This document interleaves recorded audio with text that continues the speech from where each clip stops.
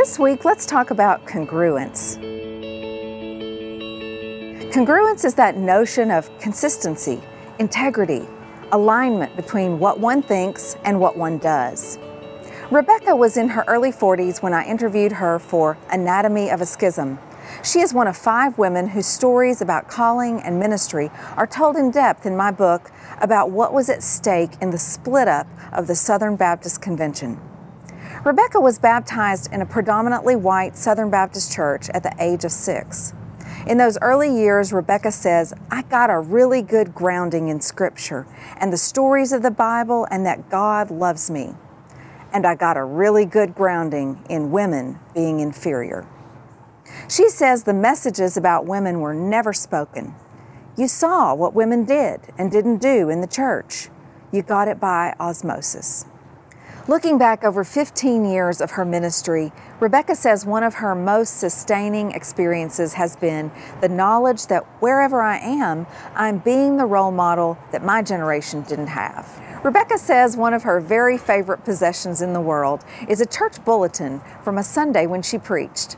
A church member noticed 2 young girls sitting behind her in church passing notes back and forth. After the service, the church member scooped up the note, which said, "What I love about this church is that a girl preached today. Girl power." Reading it reminded Rebecca that no girls will grow up in this church believing that women can't preach because they have seen it.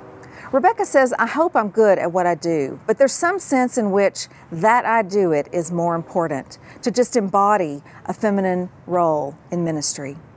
On another Sunday at the same church, Rebecca found herself presiding at communion.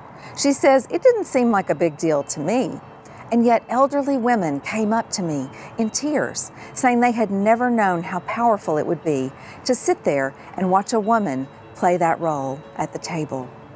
I am really sustained, says Rebecca, by the thought that I represent something that is beyond me. She said, it's like the message of you're okay because somebody like you is standing in the pulpit.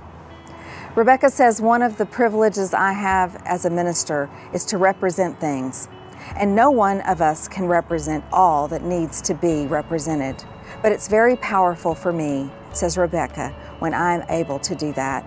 I think it's sustaining to me to have a basic congruence between what I'm doing and what I think is important.